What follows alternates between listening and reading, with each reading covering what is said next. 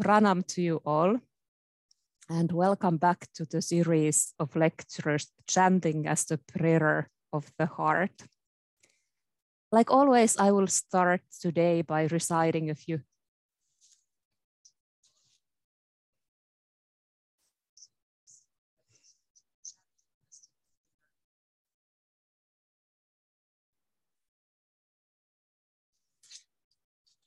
All right, sorry about the short interruption. I had to make some adjustments with the stream. But yeah, like I was saying, like always, I will start today by reciting a few prayers as a blessing for our meeting. I'm thinking that these prayers, they are kind of building a shelter, a kind of like a safe house where we can meet in the middle of these troubled times, share our thoughts and share our hearts. So you are welcome to join these prayers.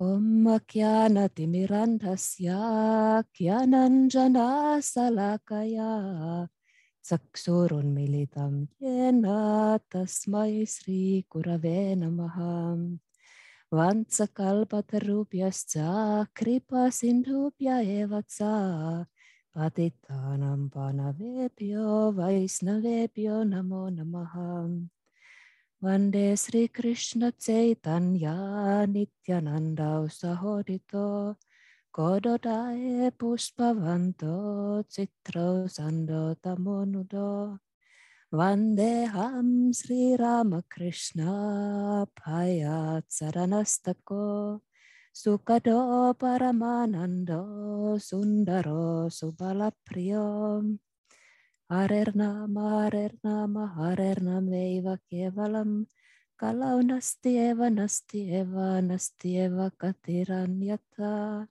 Hare Krishna Krishna Krishna Hare Hare Hare Rama Rama Hare Hare.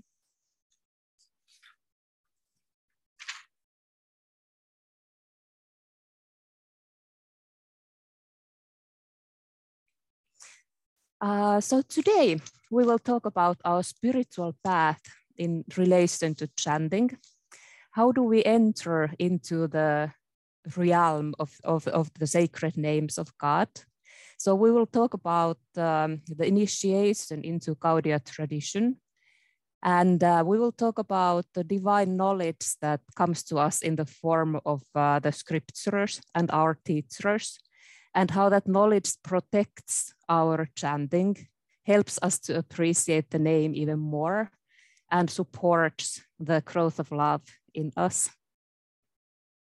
Also today, we will touch slightly some other mantras that are kind of surrounding and protecting the most essential mantra of all, the Maha Mantra.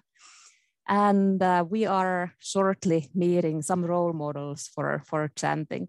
So welcome again. And let's explore together the beautiful world of chanting. And at the end of my introduction or my talk, I hope we can again share some experiences about chanting in any kinds of things and experiences that have increased your commitment to your ideal or otherwise been encouraging for your spiritual or personal growth. It would be wonderful to hear that kind of words of encouragement and share them within our group. I will shortly make a short summary of the last talk. So last time we focused on the Maha Mantra, Hare Krishna mantra, that we are chanting under the protection of Sri Sri Gauranitai, their closest associates and our spiritual teachers.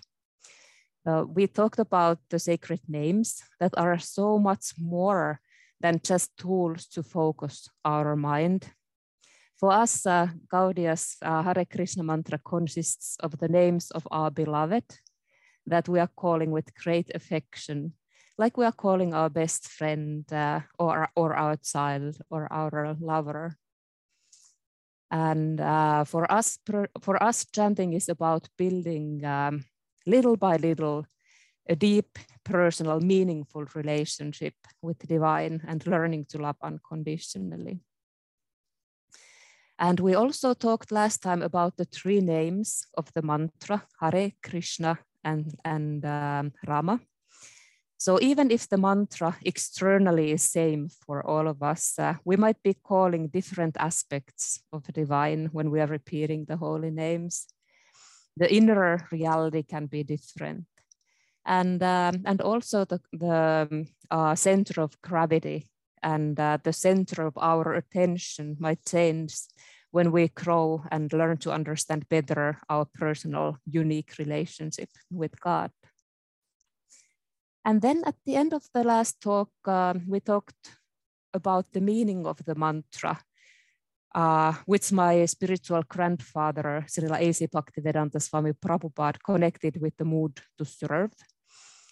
And Srila Bhaktivinoda Thakur saw the growth of love from tender faith to the divine overflowing love hidden inside of each mantra, like all this process from the very beginning, from the seed of faith until the full blossoming love inside of each mantra. And Jiva Goswami connected the mantra with Krishna Lila, where Sri Krishna and Srimati Radharani are stealing each other's hearts. And that's actually our bridge to today's theme, the importance of the initiation into chanting. Because in order to realize those kind of deep insights in the mantra, we need spiritual education about our ideal and our goal, and about the means of how to get there. My Guru Maharaj, Swami Bhaktivedanta Tripurari, says often that to love someone means to know that special person. To love Krishna means to know Krishna. So how do we get to know Krishna? And the point that our scriptures and teachers are making over and over again is that finite, a human being, can understand infinite God only if infinite chooses to reveal themselves. So divine knowledge, the knowledge truly worth knowing, descends to us from the land of faith, from the land of love, in the form of our scriptures and spiritual teachers. So in a way, God alone can give us understanding and guide us on our search. And he chooses to do it through a particular agent. This is something that I like to think, I personally like to think kind of like along these lines. Like, let's say there's someone whom I don't know, but I would like to get to know better. And I'm a little bit unsure perhaps how to make the first move, how to try to build the connection. And then I find out that actually one of my good friends knows that person and knows that person fairly well. They are kind of close and they spend a lot of time together. So in that case, I'm likely to approach first my friend and ask if she or he could introduce me to the new person. Of course, I could just walk there and introduce myself. But if I'm able to get some help from a friend, I'm so much better off. I'm kind of borrowing some good qualities of my friend, and that special person whom I would like to get to know better is seeing me through their friendship. So that's kind of a mundane example, but in the same way, I'm kind of like seeing also the way of approaching God. Asking for initiation is sometimes seen as a very big deal and a very big decision. I know quite a few devotees who have been chanting and participating in devotional activities for many years, and they still haven't got the official initiation. And of course, each of us has a story of our own. The very concept of accepting a guru, or yeah, the whole concept of spiritual teacher, guru, might be challenging for us, especially for us who have a Western background. Or we might have some unfortunate previous experiences about how we trusted and how our trust was misused and exploited by authorities or other people who were close to us. And or we might be really hard on ourselves and think that we are not worthy enough to approach a guru. We are we have so little value that we can't really make that kind of step forward. So there's always a story behind each person and behind each situation, and my intention is not to cause any pressure or to make that kind of commitments that don't come naturally. But more the point I would like to make is that that sometimes I get a little bit the feeling that aspiring devotees, and I totally recognize myself in this description as well, some years ago. So sometimes aspiring devotees, we feel that we need to be very advanced in our practice before we feel that we can ask for the help from our teachers. And this is actually a kind of paradox, because we need help in order to advance, in order to know anything, in order to understand the compassion of God and God's names. So it's not that like we don't approach our teacher with a perfect CV. We bring our helplessness and confusion. We cry for help because we realize that we need it. We are not making it alone. So it's really our humility and our willingness to learn, our willingness to challenge our own way of thinking, and that kind of things that will build the connection to our teachers. So a spiritual guide is like a reflection of our ideal appearing before us. We see them, we hear from them, and little by little we start feeling that there is something special here. We feel that we want to see the world like they are seeing it. We want to know God like they are knowing God. We want to follow in their footsteps on the path that leads to our destination. My Guru Maharaj, Swami Bhaktivedanta Tripurari, has written in his book, Joy of Self, the following words. I quote, "How shall we find such an affectionate guardian? Because the path of devotion and transcendence has been traveled by others, a map has been charted and left for us to follow. On that map, first and foremost, we are directed to the information counter. Sacred literature charts our course, and in doing so, points us in the direction of Sri Guru, the captain of our ship. From sacred literature, we can learn the qualifications of the agent of the Absolute, and therein we are implored to take her or his shelter. With these two, map and guide, scripture and guru, on the boat of our human birth, fueled by the wind of our own sincerity, we are well equipped to cross the ocean of material suffering and reach the shore of eternal joy."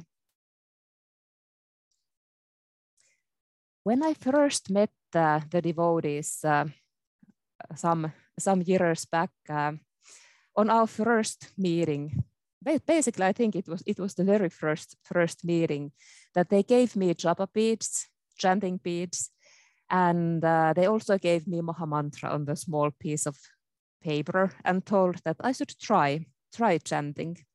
I didn't know anything about Krishna. I'm not sure if I had heard that name before. I didn't know anything about Gaudiya philosophy. And yet there I was sitting at the temple floor and trying out chanting. And now that I'm looking back, I'm really grateful for those devotees that introduced me first to the most compassionate form of God. That was kind of an agnostic time in my life. And I wouldn't have been very open for theology or any like philosophical teachings about God, even though I felt this kind of inner longing, and I was thinking that there has to be more in more to this world than the eye can see. It is said that Eastern spiritual traditions in general are kind of more method oriented than the Western spiritual traditions. Basically, like you can try the method and see if it's working for yourself, and if it works, well, then you have found the truth. That's of course a very like simplistic way of saying it, and it can be argued also differently. But there's also at least some truth to that approach. From Western point of view, that's called pragmatic theory of truth. Like if it works for you, if it brings something good into your life without causing harm to anyone else, it's worth exploring more. So the holy name of God is easily approachable and independent in a way that we can start repeating it whenever, even without any knowledge or of what we are doing. And then later on we might feel, I'm certainly feeling like this, that wow, they actually gave this extremely valuable piece of art for a child to play with. Why would they do something like that? I'm not sure if I would. But I still can't think of any other reason why those devotees did it, that they did it out of compassion. Perhaps they realized how much they had got, how deeply grateful they were for the teachers of their own. And because of that, they wanted to give it forward. So, like I already mentioned, the recommendation in the scriptures all over is that is to find a spiritual guide from whom we can ask for help and guidance, so that we will find the right path, and we will be able to cross the ocean of life that is quite big and sometimes windy. So the question arises, who is a guru? My spiritual grandfather, Srila Bhakti-Rakshak Sridhar Deva Goswami Maharaj, answers this question.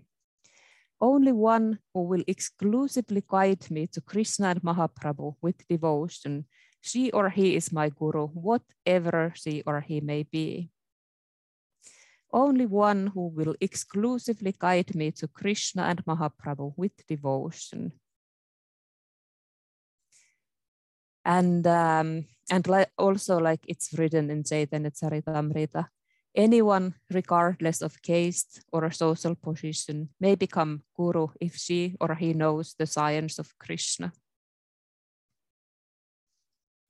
Then on the other hand, something is asked also from us who are approaching a spiritual teacher.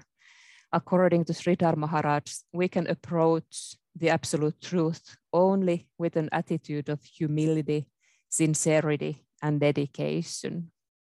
So these three ideals need to be there, at least in some form.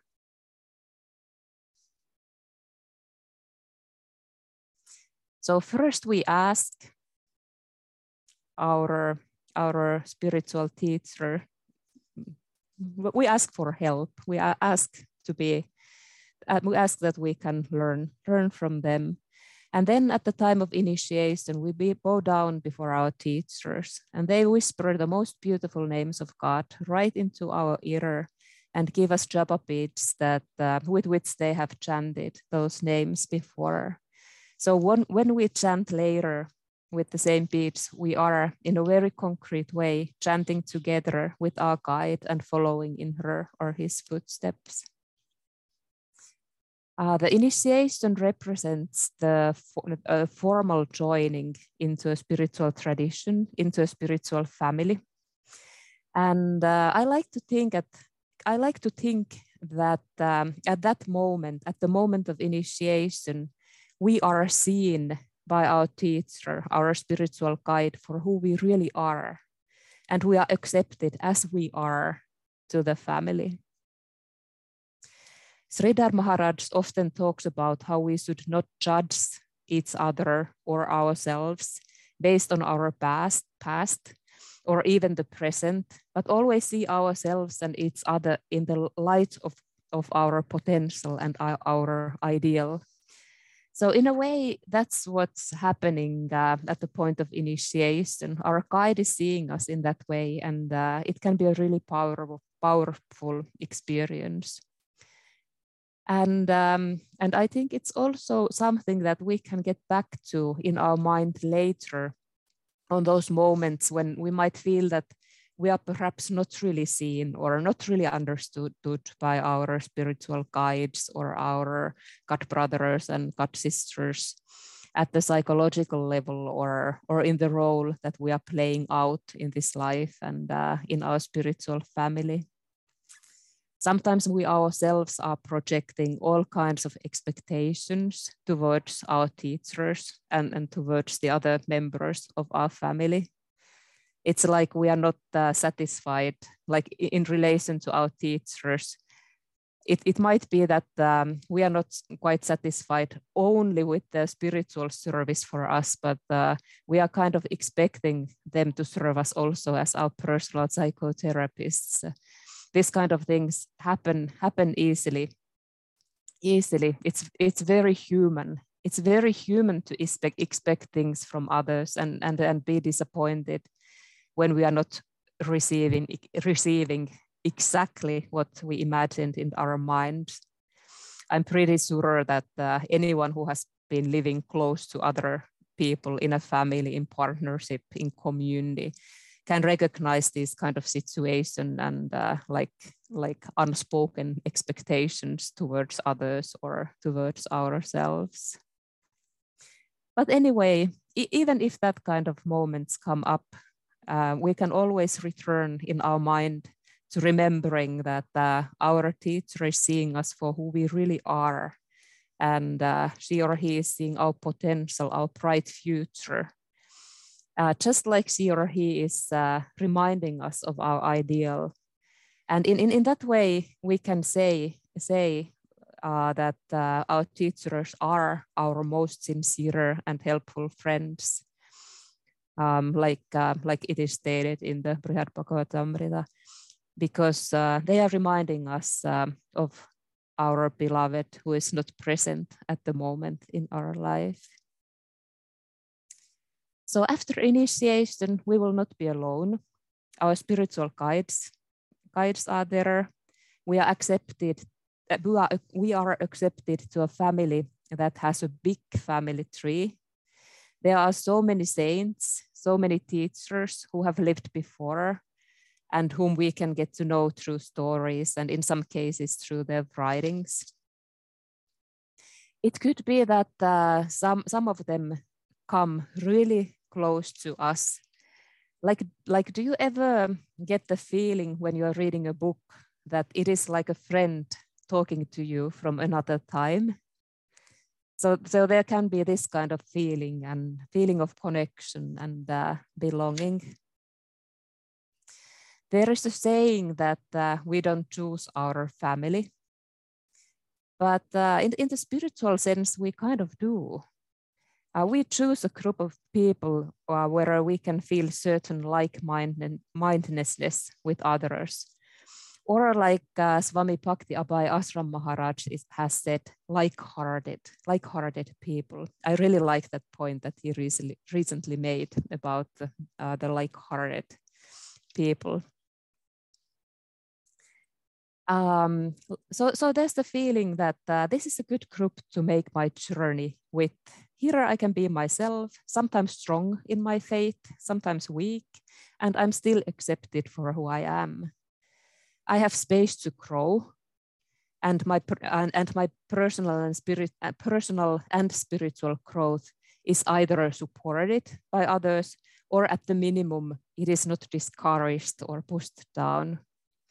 So it is the feeling with these devotees, I don't have to be afraid to open my mouth and speak up my thoughts. So after we have been accepted to a spiritual family, we are never really alone. Of course, there might be times that we are living far away from each other, or times when we ourselves feel need for some distance and solitude.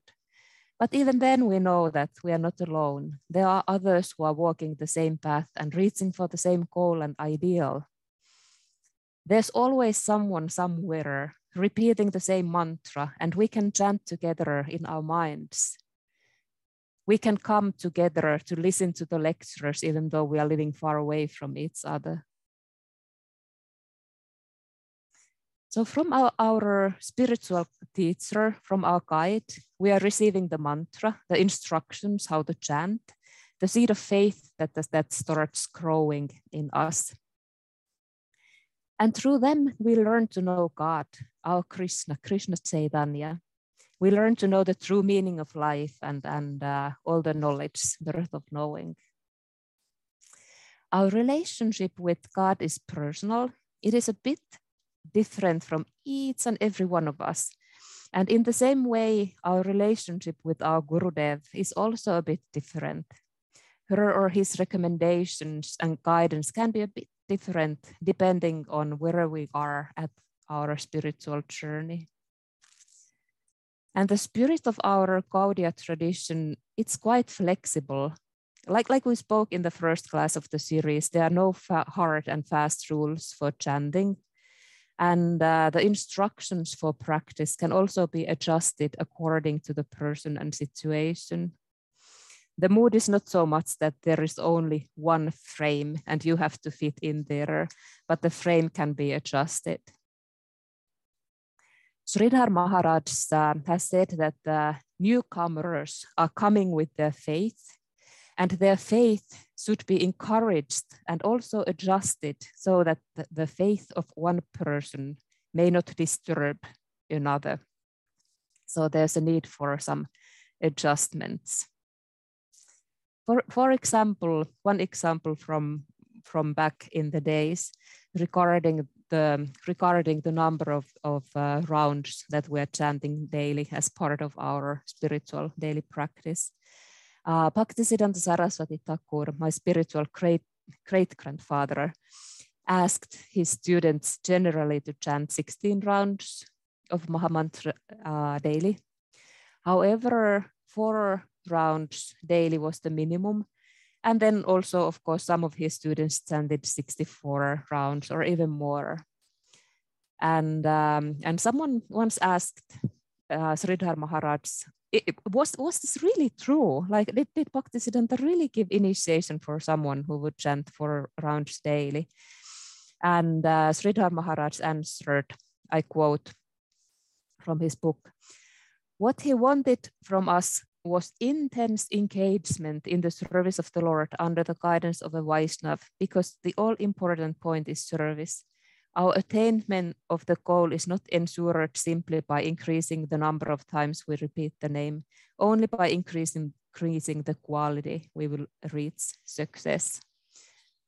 So it's all about the quality, the inner meaning, and not so much about the outside part.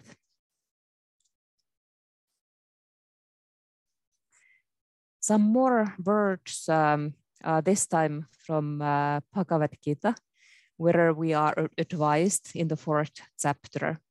Just approach the wise and bona fide spiritual master, surrender unto him first, and try to understand him by inquiries and service.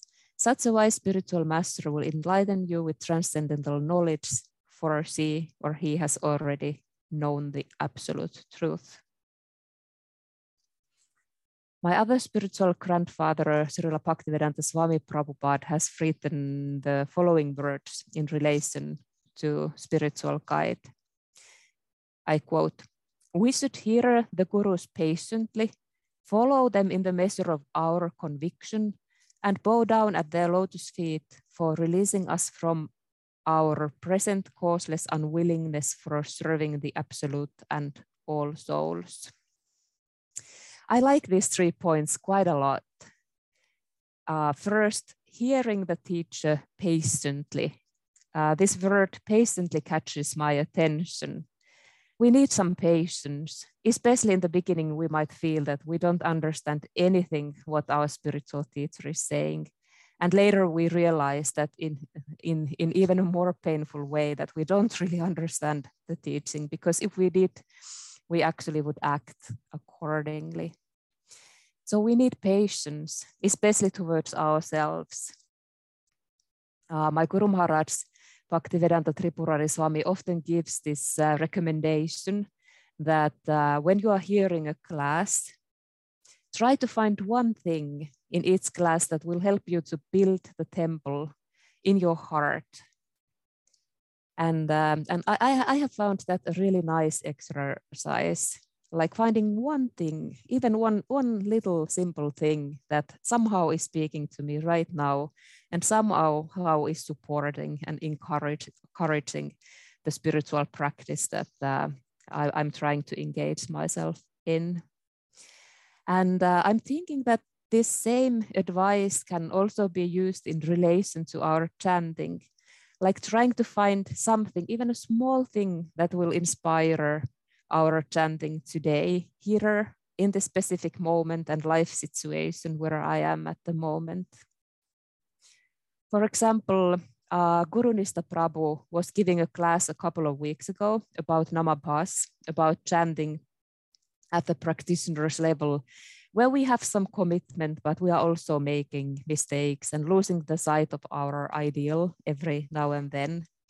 And he told a story about a small encounter with his Guru Maharaj, who had told him that even our mind is clouded, the sun is still there, even though we are not seeing the sun.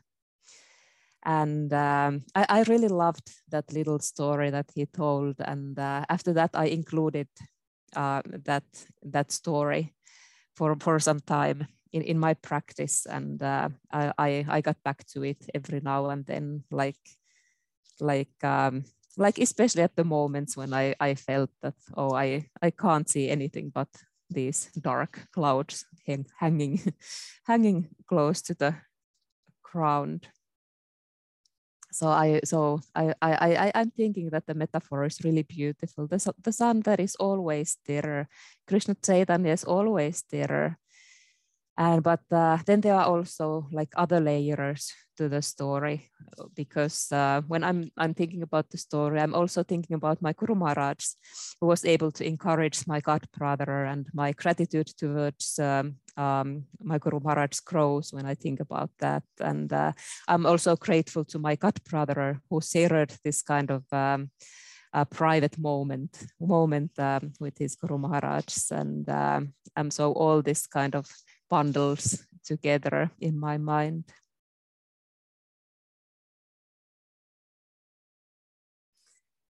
The nature of transcendental knowledge is such that it is challenging many thought constructions that we have had before.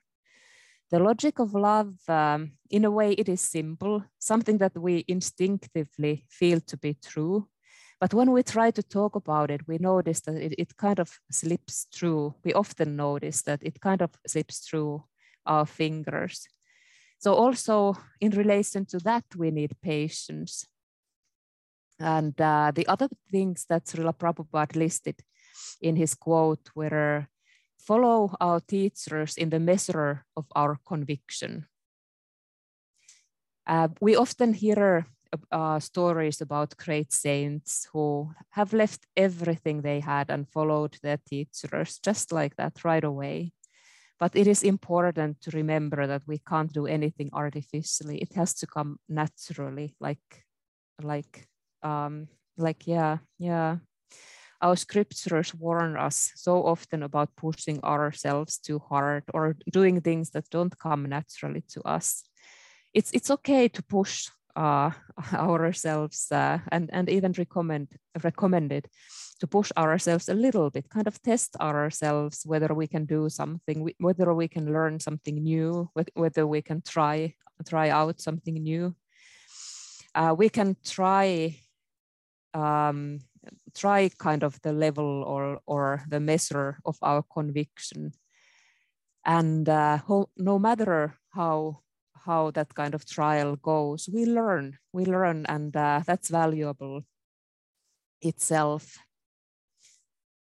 So yeah, follow our teachers in the measure of our conviction as much as we are able to at the moment, with the trust and feeling that we can learn more also in that regard, little by little, in a good company. And then the third point Srila Prabhupada was making was to bow down at our spiritual teacher's lotus feet for releasing us from our present causeless unwillingness for serving the Absolute and all souls. And I'm thinking that sometimes we might rebel against some of these rituals that we are following, like for example, bowing down before another person might be in the beginning something that you need to think about a little bit.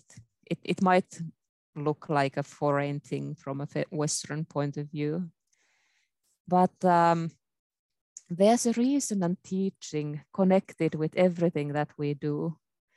And like Srila Prabhupada points out, our ideal is to serve the divine absolute and also all souls.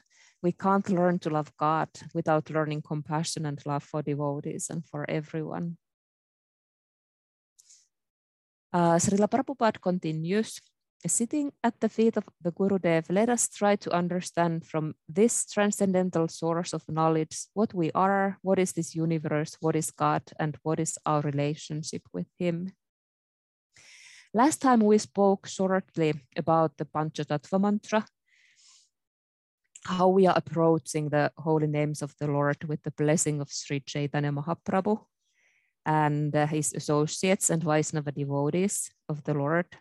And we spoke about the 5 truths that are hidden in the mantra and that are helping us to appreciate more the depths of the holy name of the God. And there are other mantras as well to guide our journey. When we grow in our faith and feel a call to get connected to the tradition even deeper way, we are receiving other mantras, Diksha mantras from our teacher.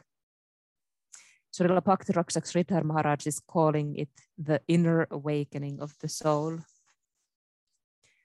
So Diksha is a call to go deeper and understand deeper the core essence of our spiritual wisdom from the point of view of Gaudiya theology. Within the mantras that we receive is the concentrated essence of Srimad Bhagavatam. And then there are little prayers with which we are asking to understand deeper the 3 main teachings or truths of Gaudiya tradition. So 3 times daily, we are kind of stopping what we are doing and withdrawing ourselves from the world and from our duties and taking a short moment with our God and with our teacher. We are remembering the most essential truths of our tradition, bowing our heads down humbly and asking for more understanding of these principal truths so that the divine revelation can enliven us and start changing us from within. The idea is that we start our practice, our spiritual practice with Maha Mantra, the Hare Krishna mantra, and then with the help from the other mantras, we get to know what the Hare Krishna mantra is actually all about. We learn to know the principle of Guru, we learn to know Krishna Chaitanya, and through them we learn to know Radha and Krishna Vrindavan. We learn to know the essence of Srimad Bhagavatam that will guide us in all of our reading and studying the scriptures. And all that knowledge that we gain, we include in our chanting so that our gratitude and our love grows. The ice walls around our hearts are melting down, and the beautiful flowers of faith and love start blooming.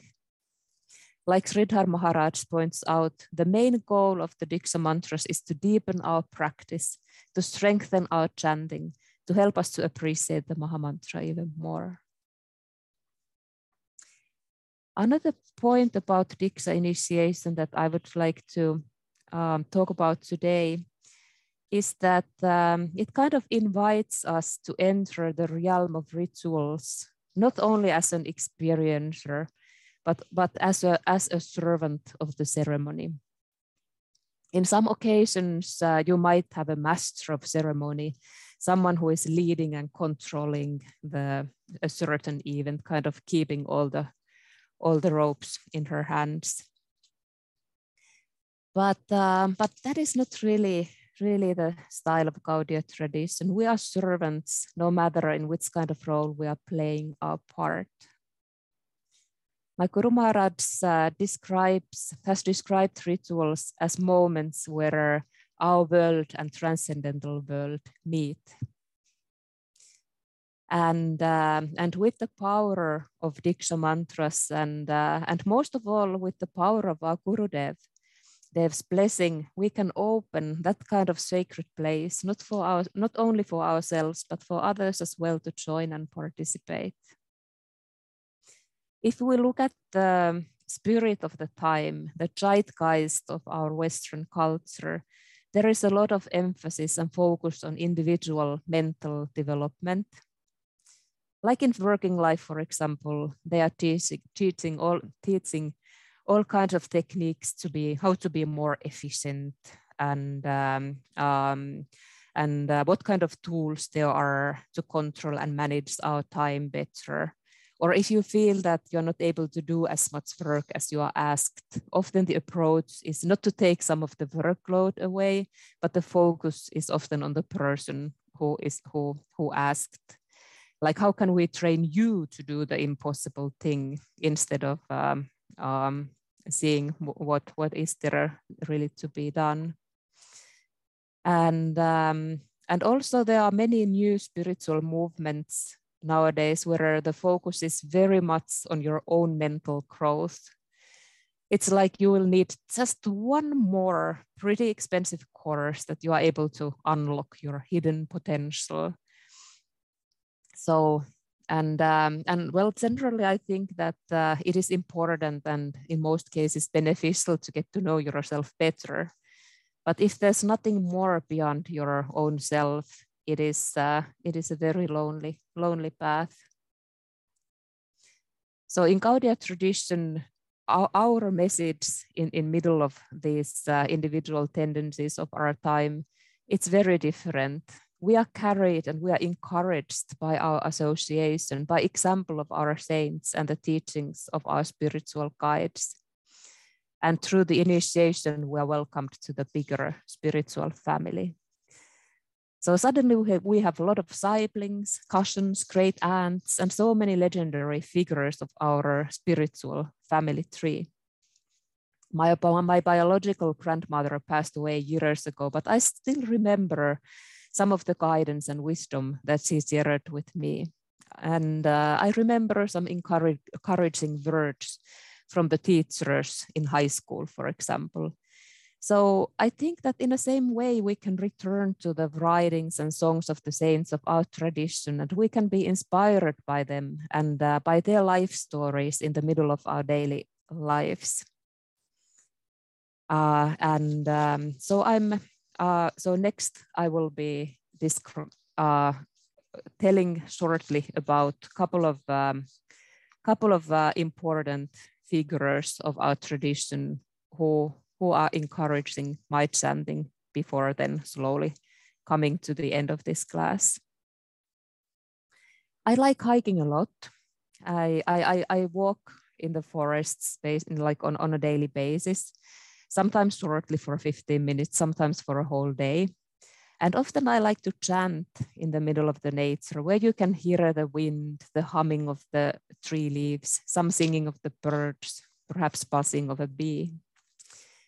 And in the middle of that magical world of nature, I'm remembering Haridas Thakur, the most expert chanter of Gaudiya tradition. On one occasion, he was challenged and asked by Chaitanya Mahaprabhu, if the name of God is so compassionate and powerful as we are saying, how about the trees and plants? How could they be delivered?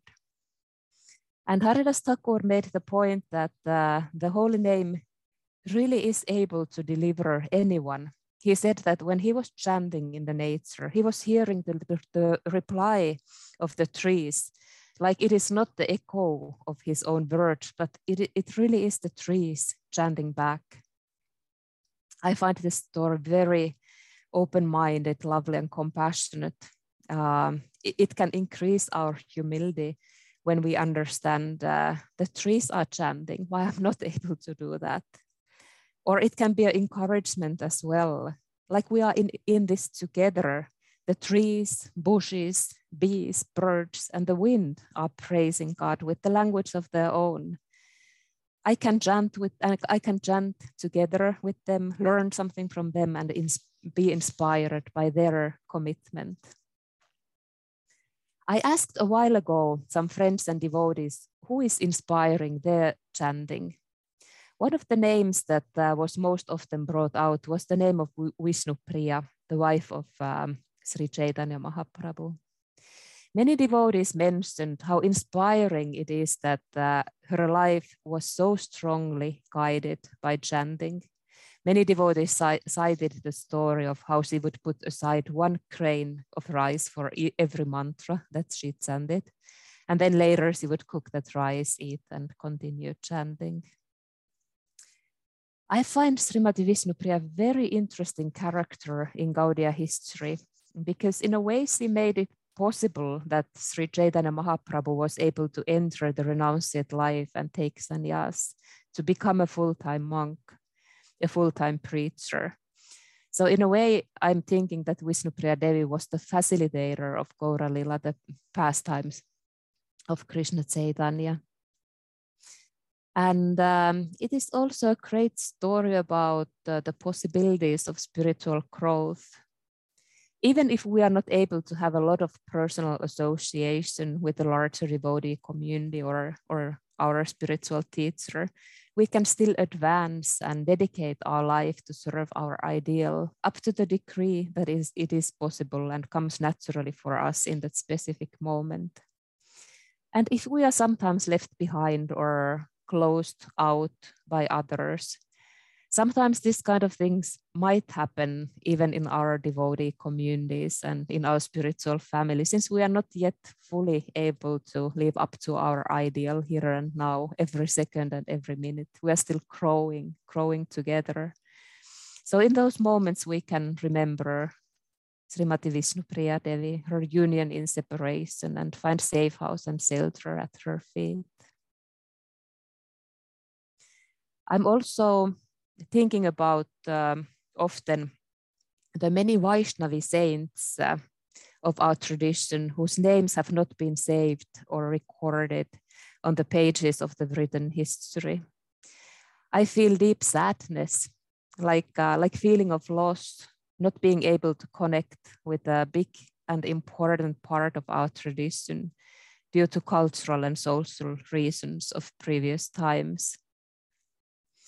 I kind of consider these devoted Vaishnavi women of previous centuries as pioneers who have been clearing a path for me and for us who are living now. And for that, I'm eternally grateful, even though I can't call them by their names.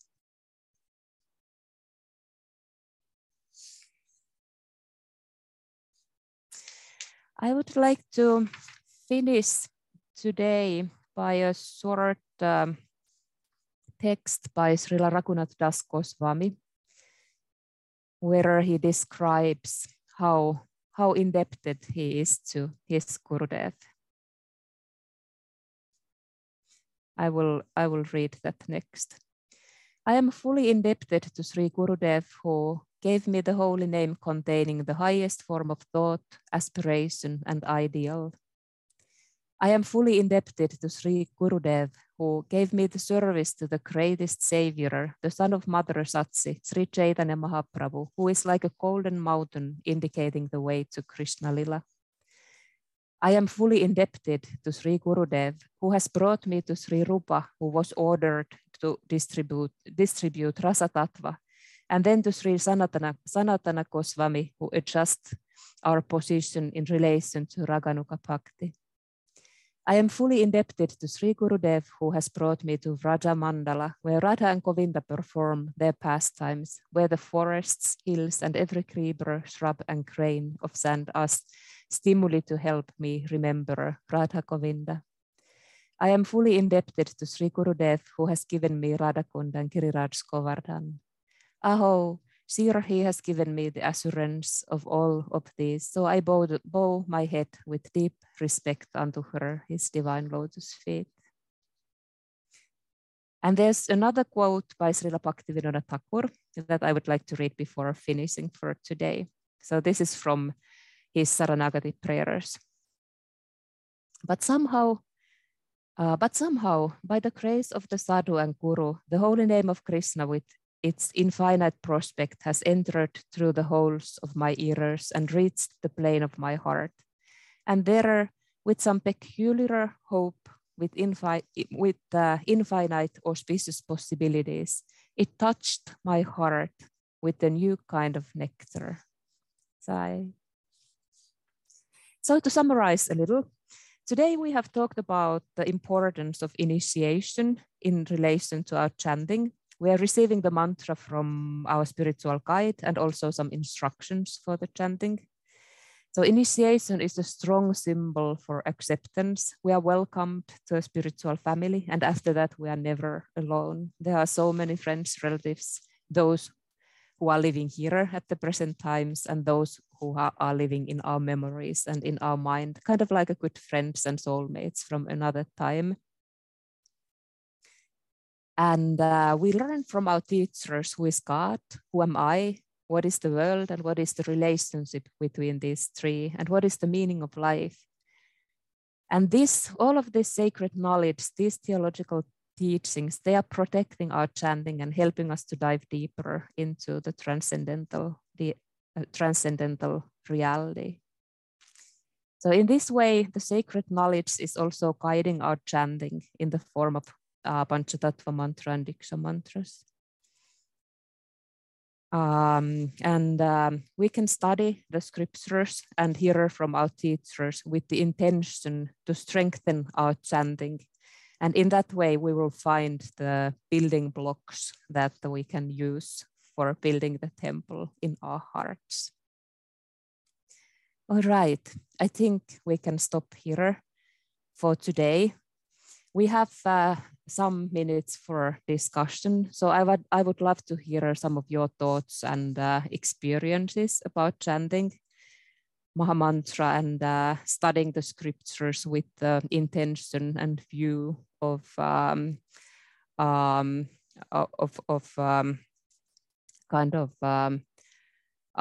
encouraging your chanting and like that. And if there are any questions or comments in relation to this talk, I'm happy to hear them. So please feel free to unmute yourself and talk.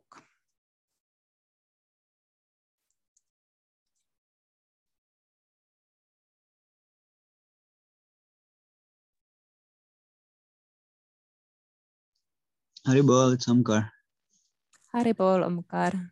Thank you for the nice class. I just had a quick correction. I think as far as I've heard, I think when Vishnupriya was chanting, she would add a bowl, a grain of rice into her bowl after each round of japa, not after each mantra. But I'm not sure. I might be wrong also. But if I'm right, then it's pretty impressive. But it's still pretty impressive if you're right. So, but yeah, that's what I heard. Anyway.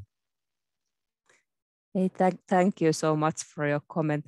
Actually, I have heard the both stories and read the both versions as well, like putting one rice aside after each mantra, but also like after one round, like you mentioned. I don't actually know like which of these versions is more original, so I guess I chose the like one that is more impressive from my personal point of view for this story. But I'm glad that you brought that out and told the other story as well. And if there are some learned devotees on the call, and not if I know there are, if you feel like contributing something to this this discussion, feel free to do so. Haribol. Haribol. Okay, thank you for the wonderful class. I'm not very learned, but I was thinking that if it is for each mantra and Vishnupriya Devi chanted like 180 rounds, that's not so impressive because that's a lot of rice. So, I mean, say like 180 grains of rice, that's not a whole lot, but 180 times 108, that's a lot of rice, I think. But anyway, either way, I noticed that Guru Maharaj said, he mentioned this point in his class, I think on Gaur Purnima, I think. And he said for every mantra, but I think he might have made a mistake personally, because I think previously he's pretty consistently said that it's for every round. Anyway, this just splitting hair, but I thought that, I think that'd be a lot of rice. But then I had another comment that came to my mind, was that it was, I definitely chuckled to myself when you mentioned that thing about the kind of self-help thing that's so prominent in the world, in the West right now. Something, you said something about unlocking your, the potential within or something. And like the Gaudiya idea of that same kind of thing is like very unpopular, it seems like, when you think about it. Like if you had courses, expensive courses about being lower than a worm in stool, I don't think it would sell very well, I mean, who would like sign up for that? But yeah, that's just my thought. But many good points. And I just want to say that I really appreciate it that you structure your classes so well and like do your research really well. So thank you very much. Hey, thank you, Guru Nista, for your comment. And that was interesting what you shared about like how Guru Maharaj also have told both versions of the story. A question arises actually to my mind that it's interesting to me, like what kind of things do we find like inspiring, like do we have this more like aesthetic ideal, like eating very little and sleeping very little, and that's kind of like inspiring us in our practice?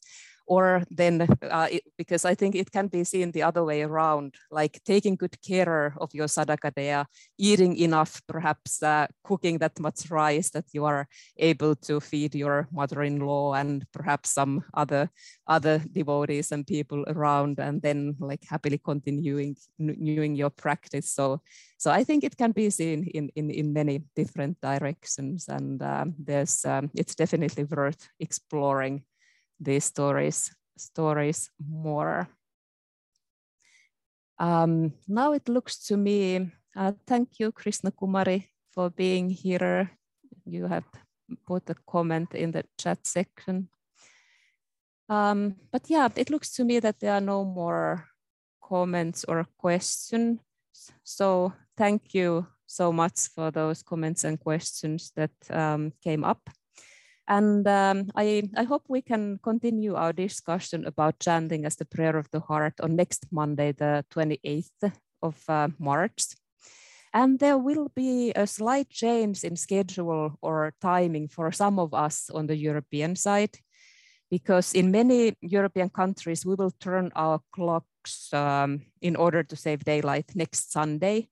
So on next Monday, after the week, we are returning back to our original timetable of the classes, also here in Europe. And the theme of the next week, we will be talking about some recommendations and encouragements for chanting. So I hope to see you all there.